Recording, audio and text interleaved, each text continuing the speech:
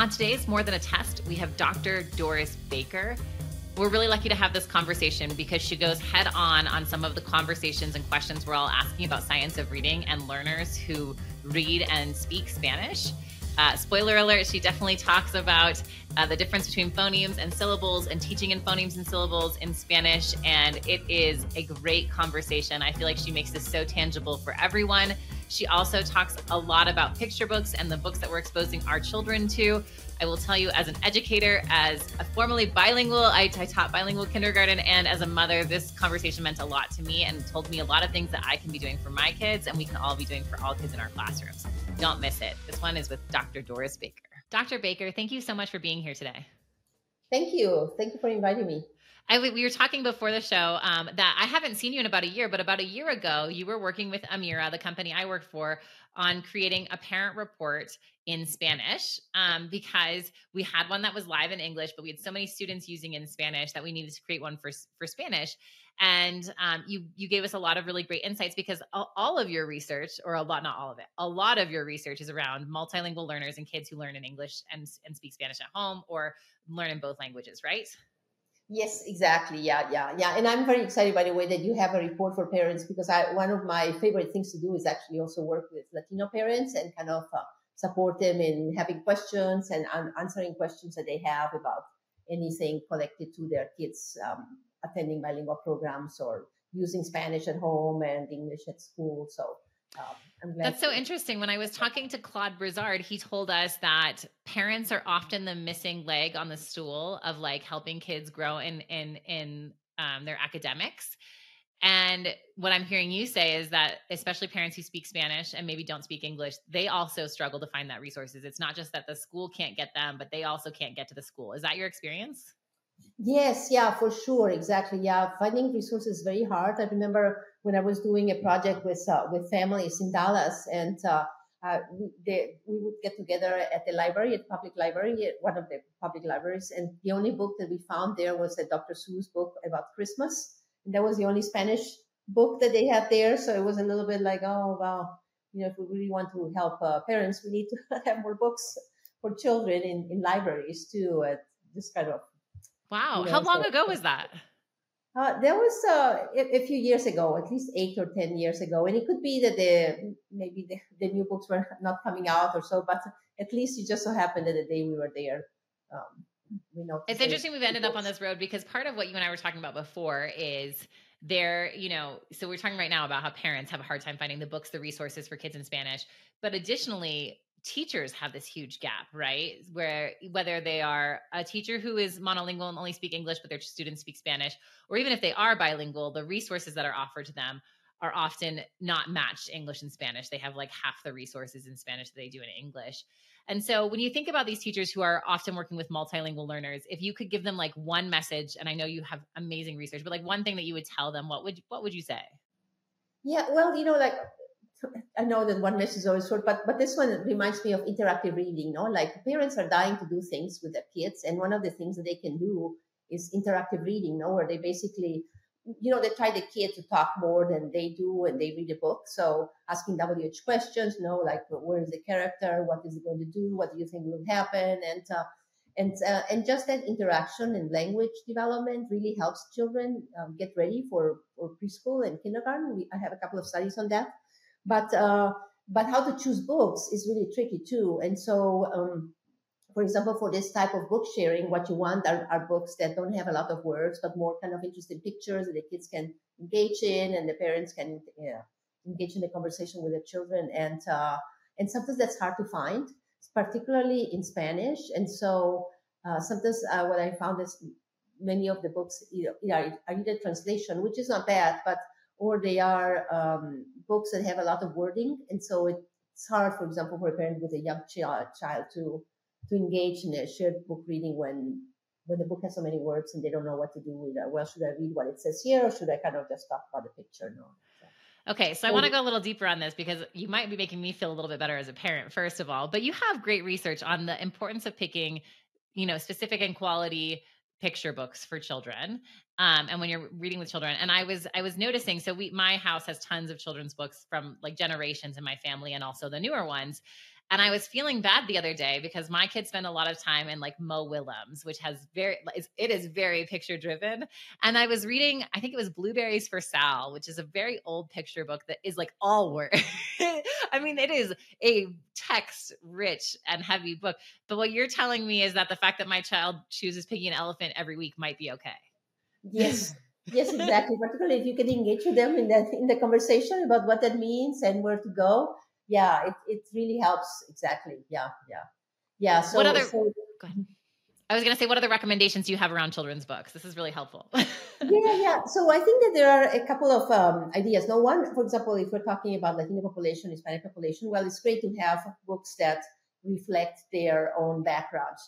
So there are many books that we can find on festivities or on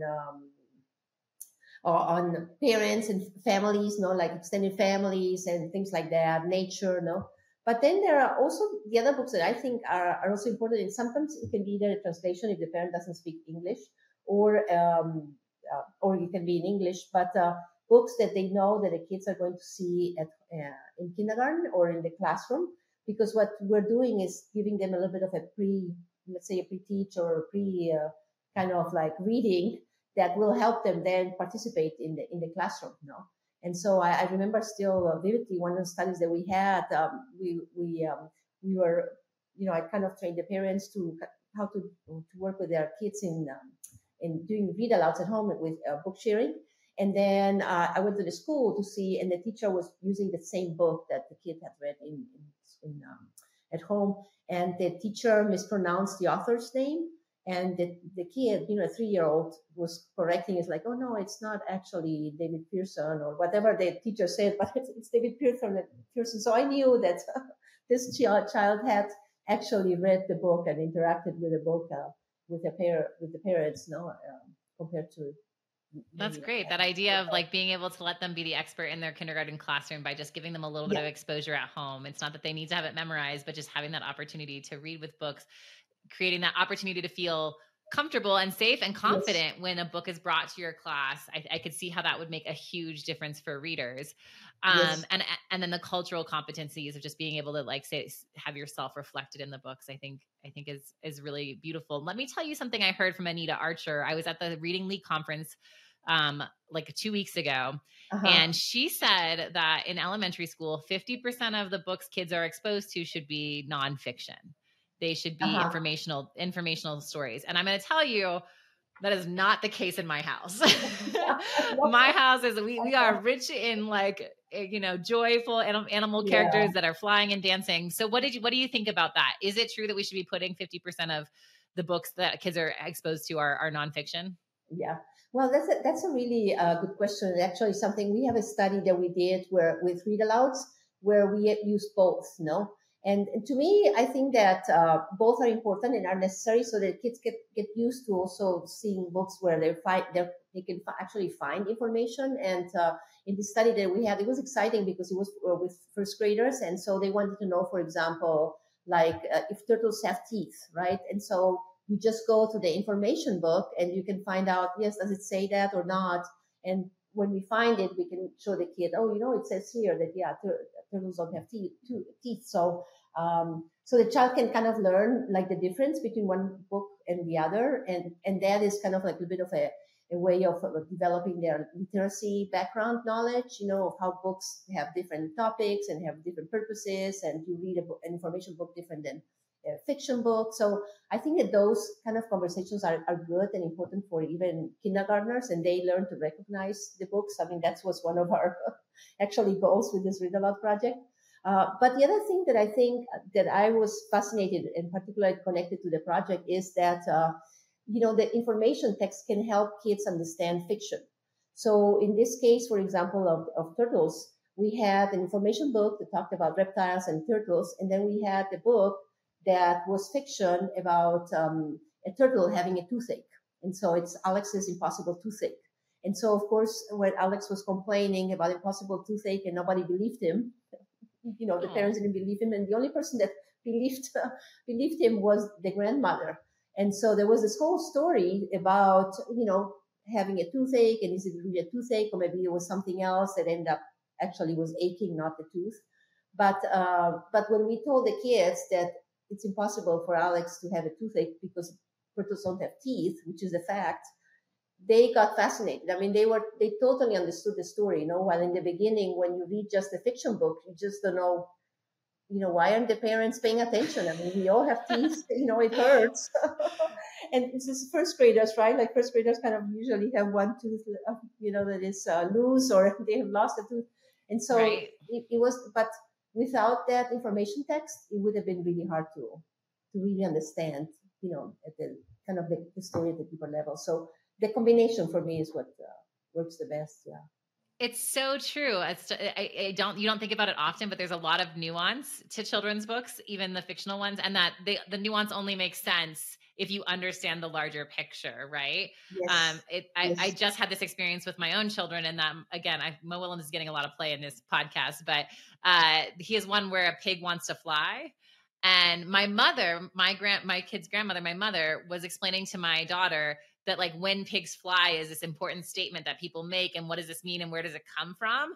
And like now my daughter like runs around talking about when pigs fly. She's 3 years old, but like the Yes. connection is so much deeper. The book she likes so much more, and she has this like whole new understanding, which I think is a lot of what people are talking about in the science of reading world right now, is that this importance and this value of background knowledge, right? Yes, exactly. And that's what information text can give you. Like it's accurate, it's factual, and then you can build on that for, all the stories like you're saying, and all different kinds of stories. No, but if they have like a fact that kids can kind of like, you know, anchor on their knowledge, then it will be much more fun for them to understand. Everything is just so much more rich. Okay, we're Yeah. talking a lot about pre-readers, which is great for me because my Yes. twins are 3. But your work spans. I mean, you have been Yeah. a college professor in Spanish, and so one of the things that my team was talking about this week is that you published a book about teaching phonics in Spanish, right? Mm-hmm. Um, tell me a little bit more. Yes, let me see exactly. Was it? Yeah. Well, I thought. I mean, I published a book that has like the connection between content and language for second language Uh-huh. learners. Second language acquisition methods, perspectives, and challenges. I think it's that. But I don't. Yeah. Tell me more about the decoding. I have That's college a books. I have made actually also. Well, and you know what? We'll go straight to the question that our team has and gets asked all the time. And we've asked a couple of times on this show. There's 2 questions we hear all of the time. The first is that in kindergarten and first grade classrooms that are teaching literacy in Spanish, that Spanish is taught in syllables, not phonemes. And I think that we hear a lot of different things on this conversation. I'd love to know what your perspective is. Yes, sure. Yes, exactly. I would love to because it is one of the most probably asked questions the Right. people have for me. Yeah, yeah. So actually, we need both. No, I mean, one of the issues with Spanish is that the syllabic patterns in Spanish are very consistent and very simple, and so even a 3-year-old going back 3 years could potentially syllabicate words that simple words like CD words. No, and so it is not something that it is acquired. In English, it's a little bit more complicated, and sometimes it's one way, and other times it's another way. So it's a little bit more complex, no? But because of that kind of, let's say, consistency and simplicity, we think that we can teach kids to read with syllables in Spanish. And actually, what we have found is that kids also need the phonemes. So kind of getting deeper into what are the sounds, the letter sounds within a syllable, no?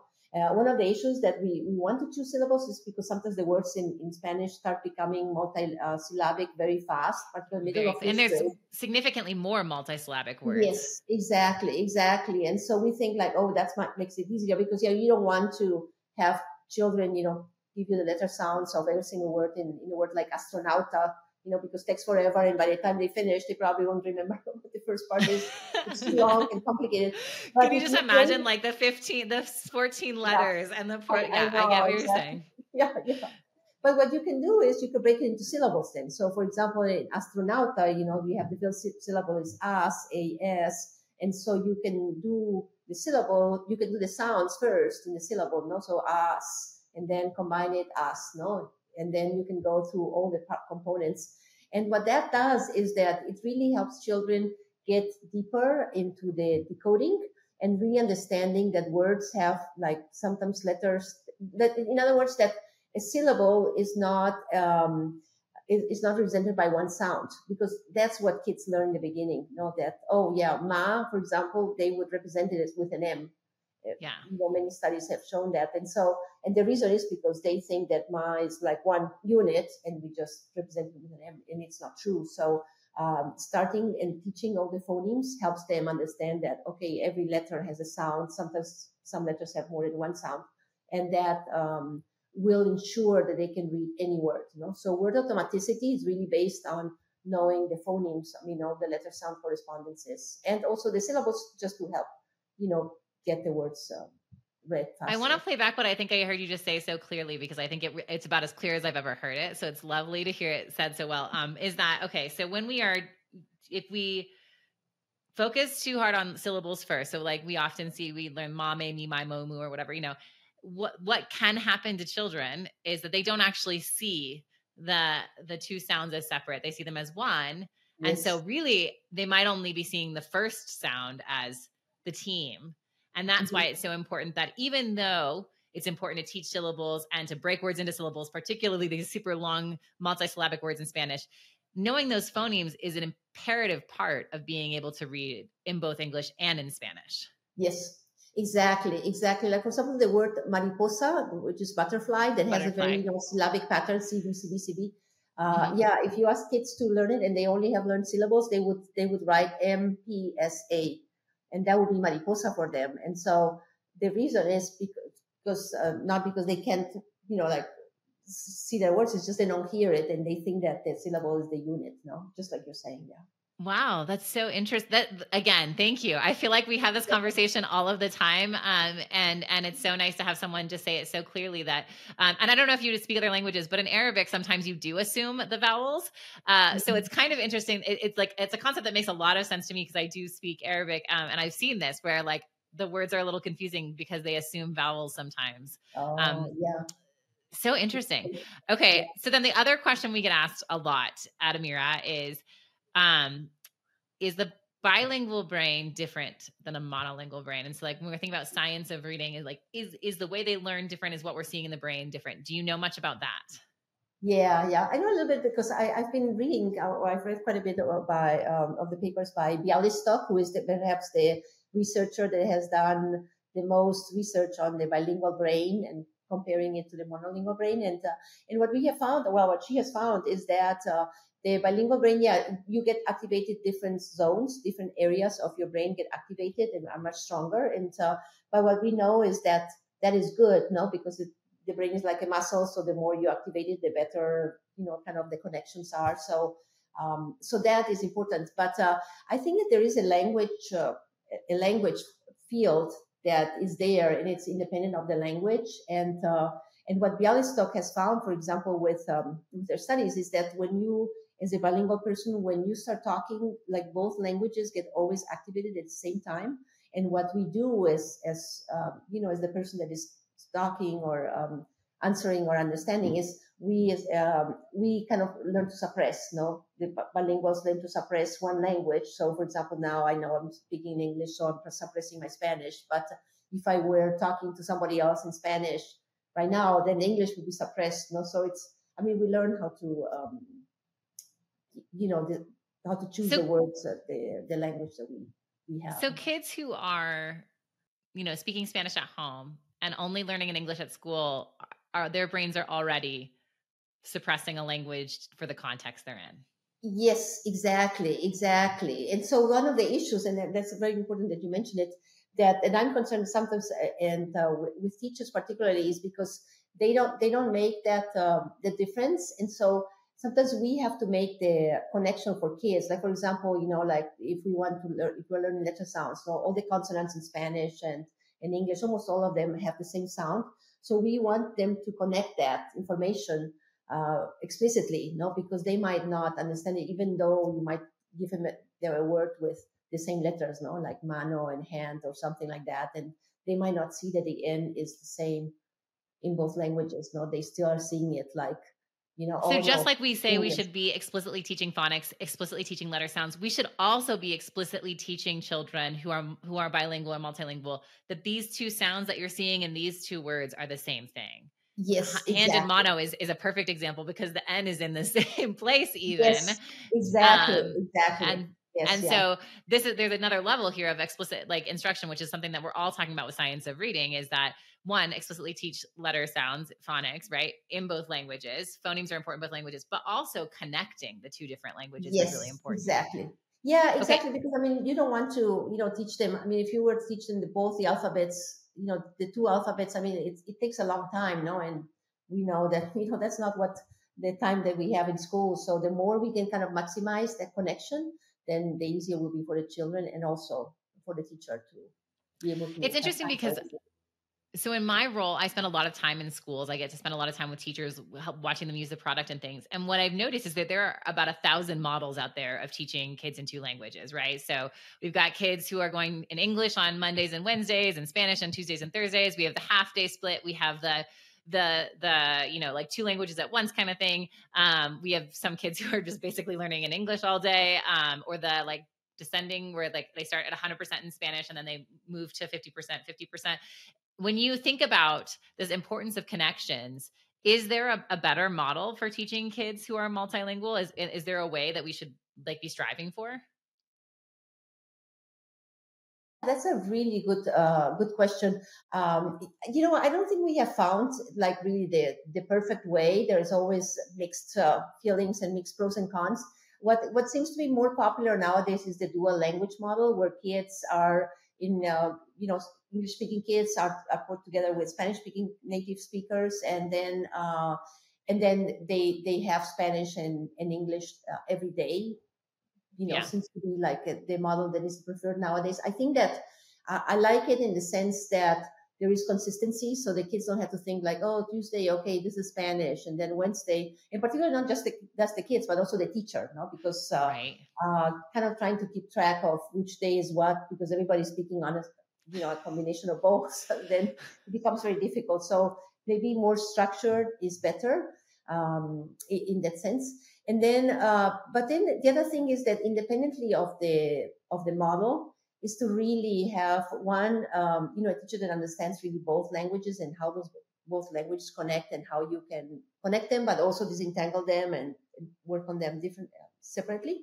But also understand that cross linguistic transfer, because this is what sometimes we consider. I mean, that's why we have bilingual programs, right? Because we think like, oh, everything that the kids learn in Spanish then can be transferred to English. And Right. the reality is that even though it's the same alphabet, there are differences, in terms of the number of phonemes, the number of regular and irregular words, the number of the pronunciation of vowels. No, so it is not everything transfers, and that's where the teacher, has to be a little bit more cognizant of that, and making sure that what doesn't transfer gets really taught in English most of the time, because that's kind of where the complexities are more there. And Right. but what does transfer, then maximize it, like we were talking about, with really doing Okay. this connection. I want to ask one more question about this, and then I want to talk about the bilingual factor, and then we have to move on to talking about you. Goodness gracious, we have so many things to cover. But you said it was super important to like point out and explicitly teach the connections. What about the places where English and Spanish are really different? Is it also important, do you know, to explicitly teach the differences when two letters look the same but make different sounds in the two languages? What do you think about that? Yes, I think so. I think it's really important to also show the differences in the languages, so that the kids know that it's not the same, no, and they really kind of make a conscious. That's why you will spend, let's say, maybe a little bit more time on some letter sound combinations in English, because they don't exist in Spanish, and so I think that really helps them understand also what we're doing and why we're doing it that way. I think that kids appreciate that too, that understanding of what exactly they are doing, and becoming more conscious of their own learning too. I think that what you're getting to, I feel like I'm going to bring Anita Archer one more time. Mo Willems and Anita Archer are just going to get pulled in here Oh, all the yes, time me today. too, me But too, one of no the other problem. things, she ends her presentation by saying, uh, "Don't hope, don't pray, teach."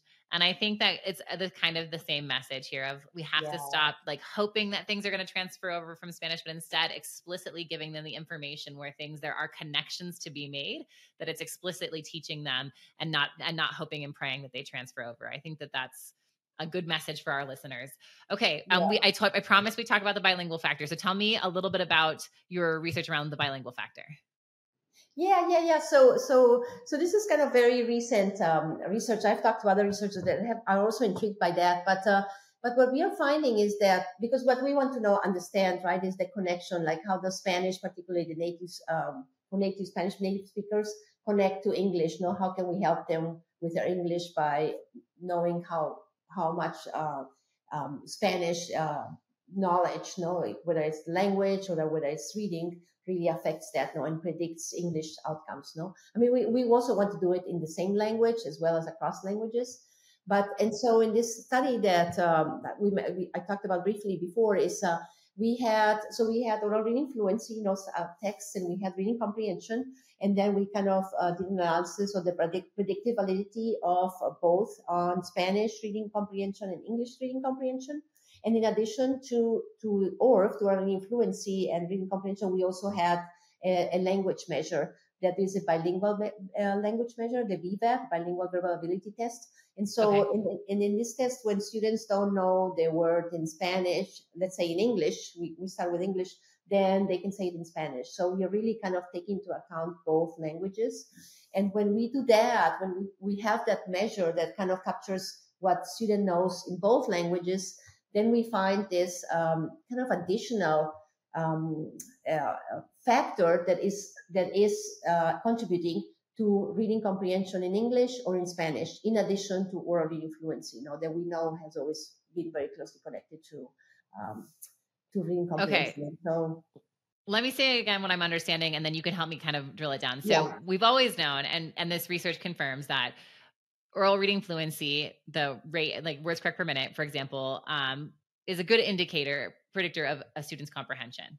yeah, However, what I'm hearing is that if we add this extra layer of kind of letting students use their home language, even when they're reading in English, to like kind of make understanding, there's another layer of comprehension, like this is also an indicator of their possibility of understanding. Is that what you're telling me?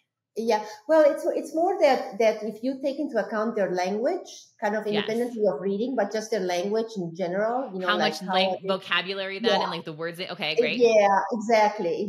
Yeah, yeah. Really connected to vocabulary. So this measure had, analogies and anything connected to language specifically, not necessarily reading. That Yeah. also is a factor that influences English reading comprehension and also Spanish reading comprehension. So, for So were you example, go ahead. Oh, go ahead.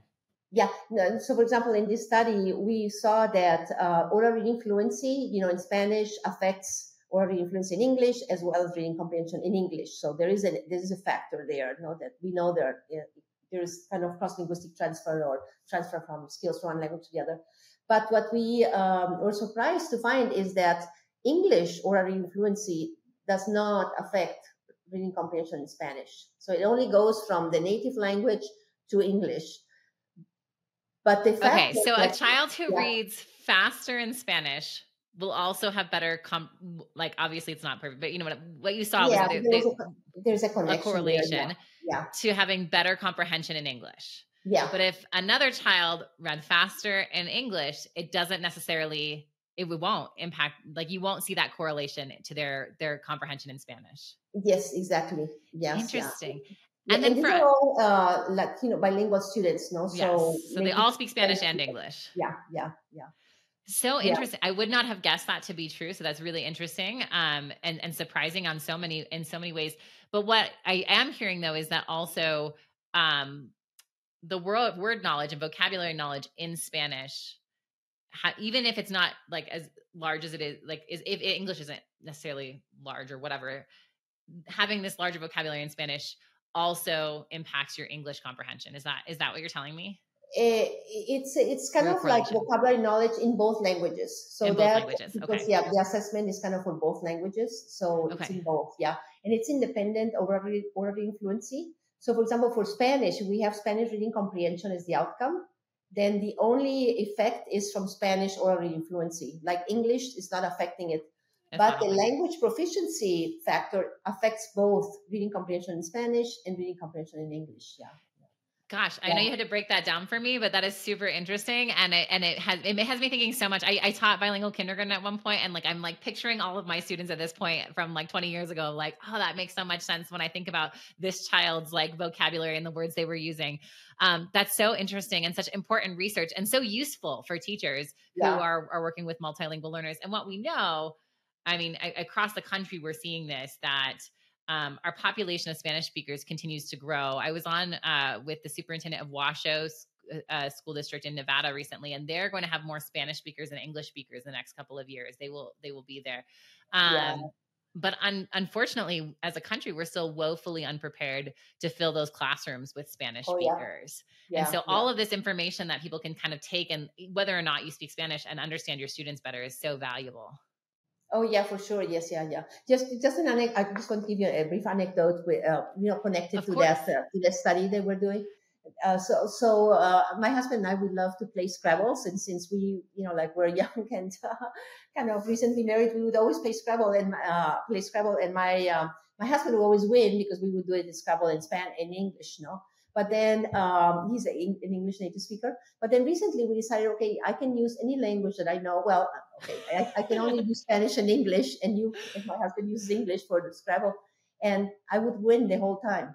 Like I won every single time, and really for me it was like, oh wow, I can't believe that. And the reason is because you combine the languages, and so there, it is important to consider that kind of bilingual factors. I say that it's hard to still know how are we going to teach it. I know that nowadays, we have more translanguaging activities and in the schools, but I think we're still not exactly sure, how that can be kind of put into the make that connection, no? But it exists. I mean, I think that what it's showing is that there is It something there. exists. Yeah. I love the Scrabble metaphor. I think I'm going to use that because I so often what we hear from like different organizations is what they're trying to promote is that Spanish is a positive, right? Like it's not something that schools need to like be upset that kids are speaking Spanish. Instead, this is Yeah. this huge thing that children bring to the classroom that needs to be Yes. brought to the classroom. And I think your Scrabble analogy is perfect. Is all of these kids who maybe don't barely speak English at all still should have the potential to one read, but also win at Scrabble and everything Exactly. else in life, right? Exactly. It's I Scrabble, but know. it's life, right? That if Oh we yes. see them for what they Yeah. have to offer and bring that language to the table, they have so many things that they can bring to all of us and to their own lives. Yes. So I'm going to steal that. People are going to be hearing it. I really love it. And I'm glad That's that you took great. us to a little bit personal because I would like to talk to you a little bit about your personal life Mhm. because, Yeah. like I said at the very beginning, we started talking about my 3-year-old children, but you also have taught college level Spanish classes in Oregon. So how did this happen? Like when you were going to get your PhD, did you think it was going to be always bilingual learners or what was really your interest and passion? Yeah, yeah, yeah, yeah. That's a very good question. Yeah. So my husband and I, we got married in Mexico and then in the States, and so he decided to do a PhD at the University of Oregon. So we moved there, and then while he was doing his PhD, I was asked to teach Spanish at the college level, and I stayed there for 14 years. So I taught all levels of Spanish, and from the advanced to the beginners, and we also started some community activities. So, for example, I had the third grade kind of like oral language course. And one of the things that happened in Oregon, as in many other states, is that suddenly the Latino population grew very fast. Like it, and really a lot of teachers did not know what to do with their students. And so what I thought my students could do who were learning Spanish was to go and help support the teachers or any other organization where they have a large number of Latinos to help them in any way they could. And of course my students would come back then and tell me that the teachers don't know what to do, and it's not because they were not prepared, it's just that they were not prepared to have bilingual students in the classroom. No, sometimes Right. the students would sit just in the back. Some of them just wanted, just kind of help me write the reference letter so that I can get a job. I mean, there was all this different kind of information that I was getting from my students about Latino students in Oregon. And then we also did another activity, which was having middle schoolers come to the university, and my students, their job was to show them the university in Spanish, kind of explain to them where things were. And that was also like an incredible success. The principal would bring the kids, the middle schoolers, to our class at the university, and we would kind of walk with them. And then I had some heritage speakers in my class, and so the kids loved to see somebody like them, that was Yeah. also in college studying architecture and loving it and showing them all those things. So that was really one of the reasons that led me to think about, I should really kind of dig deeper into this and find out more what is it that we can do to support English God, learners. I just want to point out just like Latino how kids. forward thinking you were on that, because there are two things that I heard. Like, first of all, like middle school students getting to be on a university campus, seeing kids either learning their language or seeing students that looked like them Yeah, on a university campus, that reflection and how important that was. But then also, sending your Spanish students out into a classroom to see the reality for teachers, not in a judgmental way, but in a like what yeah, a big undertaking it is for teachers who are not trained for this to support these students and to try to offer. And I can't even imagine, like, we all get so bogged down in our day to day, but to have that like mindset of like, we could do more with this. I'm not just teaching yeah, Spanish. There's more to learn here about culture, about people, about identity, about everything. I think that's really neat. And so yeah. from that experience and those things that you created in Oregon, what happened next? Yeah, yeah. So then it just so happened that there was the whole movement of reading first, of like kind of getting into classrooms, and what the Oregon district school district would tell us is like, yeah, we can do the science of teaching reading, and we can do No Child Left Behind, but you have to teach in bilingually. You have to help also our Spanish speaking teachers and our bilingual students to improve their skills in both languages. No, which I thought it was very appropriate, and you know really kind of like recognizing that it's an asset. Spanish is an asset, or the native Right. speaking our native language. No, and so I got involved in that, and so I would provide professional development for teachers and go into the schools and collect data, and I learned a lot about how schools were run, what the kind of struggles were, what the successes were too. No, and that was kind of the fun part too, of seeing how some schools were so committed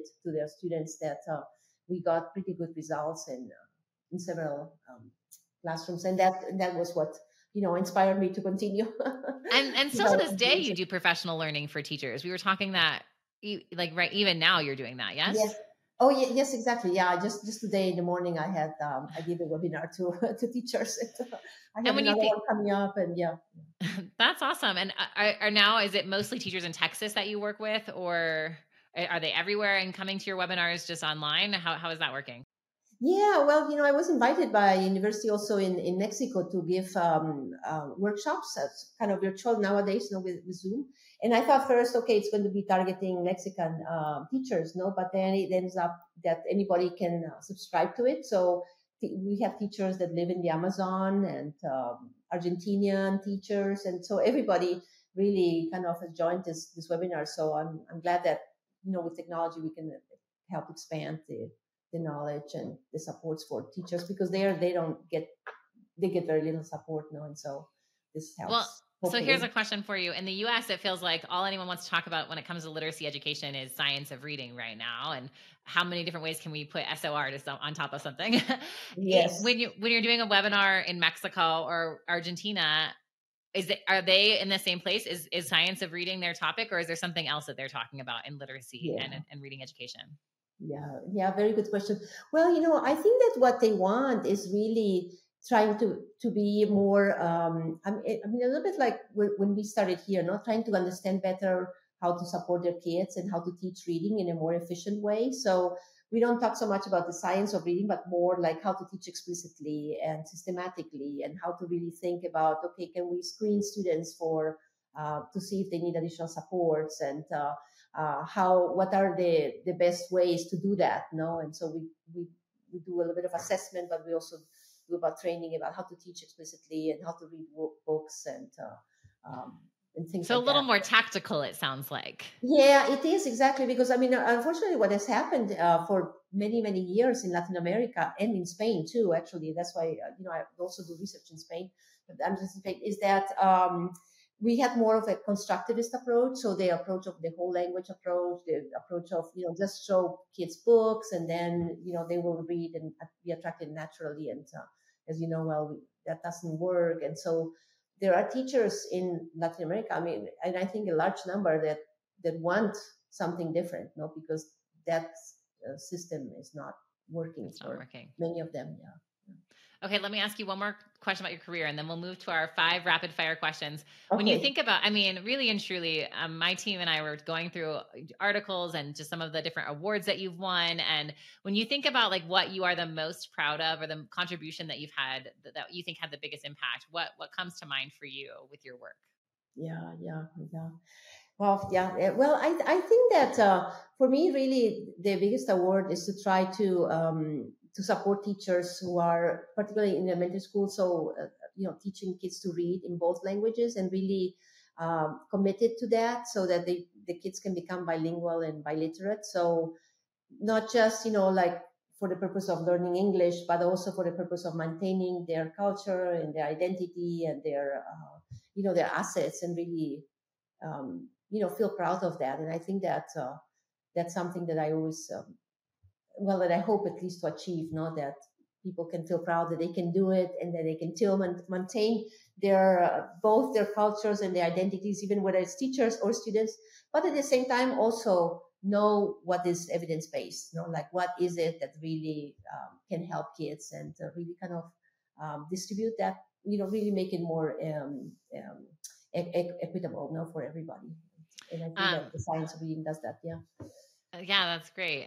It's funny you say that about kids being proud of their language. I've been asked a few times, like the moment I'm most proud of at Amira, and I have a few different ones, but the one that I tell the most was I was in New Jersey at a school, and it was right before our Spanish product was ready to release. So we had English. English was doing really well all over the country, and we were getting ready to release Spanish. And on my device, I had like Spanish. I had it like we've been testing it with kids and stuff like that. And so this school in New Jersey had just gotten a student who didn't speak a word of English. Every other kid is like headphones on, reading with Amira in English, and this kid is like, I have no idea. So I pull out my laptop and just like and gave him this, and you could just see his whole face, like just like his whole life just changed. Of like, okay, I can do this, right? Yeah. Like I can be just like I can. They're all doing it. It might be my language, but I can put on my headphones and play too. To the point where I had to like take my computer back from him.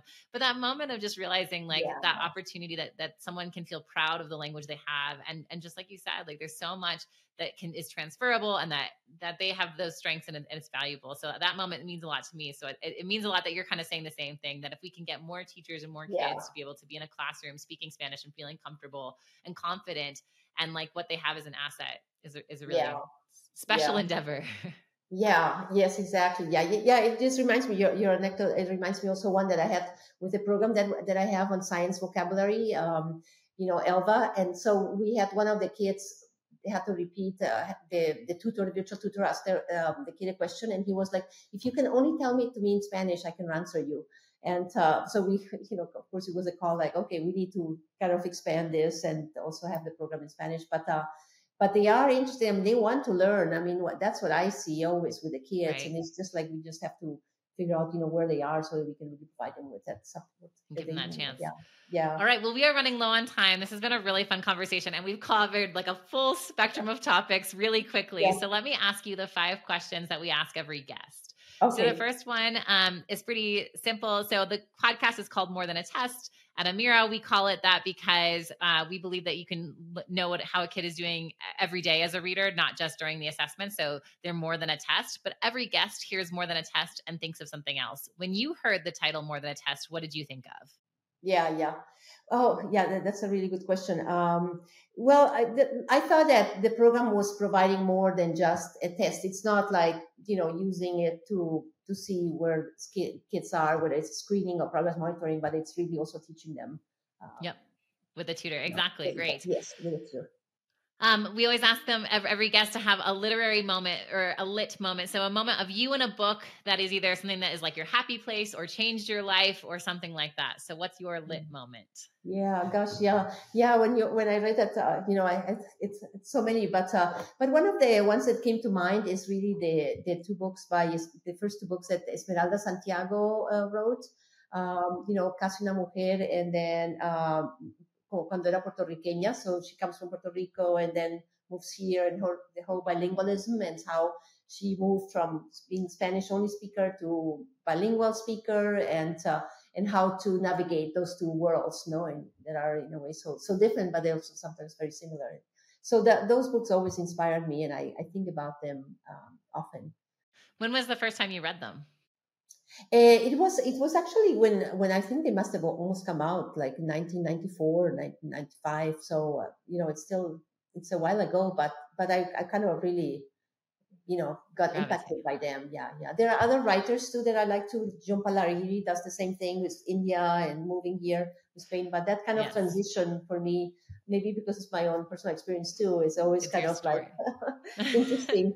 And I love to read about how others experienced it. Yeah. Books are always either mirrors or windows. It sounds like you like your mirrors. Yeah. Okay, a piece of technology that you love. Yeah. Well, we are really kind of like now into the speech recognition system and automated scoring, and really kind of like think about how we can leverage that to support children to understand better where they're coming from, what are they thinking about when they hear words, and particular words connected to science or other content. And I'm fascinated by what we're finding. I mean, we are finding now we're doing a study on the cultural influences of student responses. And, we find that students respond based, for example, on their knowledge of the words in Spanish. Like, for example, the word inventar, inventor, that is somebody that has done something new, has never been done before. But they translated into inventar, and inventar means to tell a lie in Spanish. And so we're fascinated by knowing, like, oh, wow, this is what the kid is actually thinking when he hears inventor, and to us, I mean, to me particularly, it's really fascinating to learn more about where kids are and how we can help them, and from there to kind of move into, understanding better content and deeper content in any language. Yeah. Great answer. And that is really fascinating. I hadn't thought about that before, but it totally makes sense. And I think there's a lot that we at Amira are talking about too. And we get recordings back of kids and we hear them like say something about they're reading, but then all of a sudden they kind of like mention something and you're like, oh, weird that they were thinking, that's not what I thought they were thinking. Yes. So yes, kids. Exactly. Yeah. All right. The best advice you've ever been given. Oh gosh. Oh my goodness. Yeah. Let me see here. I think maybe sometimes to let go of things. Sometimes, like you're thinking about something and you obsess on it and you keep going with it. And instead of maybe just letting it go, wait a few days, and then whether it's responding to an email or to what somebody said, or, a paper that you have to revise. So I think sometimes take a little bit of time to reflect on it and then kind of tackle it. And I think it's being effective after I learned. I think that's advice I have to keep hearing, no matter how many times I hear it. Like, I'm glad to hear it today. I'll probably need to hear it again tomorrow. And then the last question is one book you think everyone should read. Yeah, so I was thinking, of course, the ones that the Esmeralda Santiago, I totally recommend. But I was thinking in terms of reading, is I really like the Mark Seidenberg book, on language at the speed of sight. I mean, yes. I think that book is really like an eye opener for me. And although there are so many other books that have come before that I also think is fascinating, Marcel Proust and all the other ones, Proust and the Squid, and but that one really, I think, kind of summarizes things nicely and in a very kind of comprehensive way. So. Yeah, I think Claude Goldenberg gave that one to me, and it was like a week of like hitting my husband while he was asleep and being like, "Do you know?" And I, like, as someone who's like really into reading, it was an eye opener for me too. So thanks for mentioning it. Well, thank you so much for being here. This has been a great conversation. You let me ask some hard questions, and we talked about a lot of different things. So it's been really fun, and we really appreciate it. Thanks for joining us on the More Than a Test podcast. If you found this conversation valuable, subscribe to our YouTube channel and find us on your favorite podcast platform. At Amira Learning, we believe every child deserves a chance to become a reader, and we're excited to be part of this conversation. See you next week, and thanks for joining.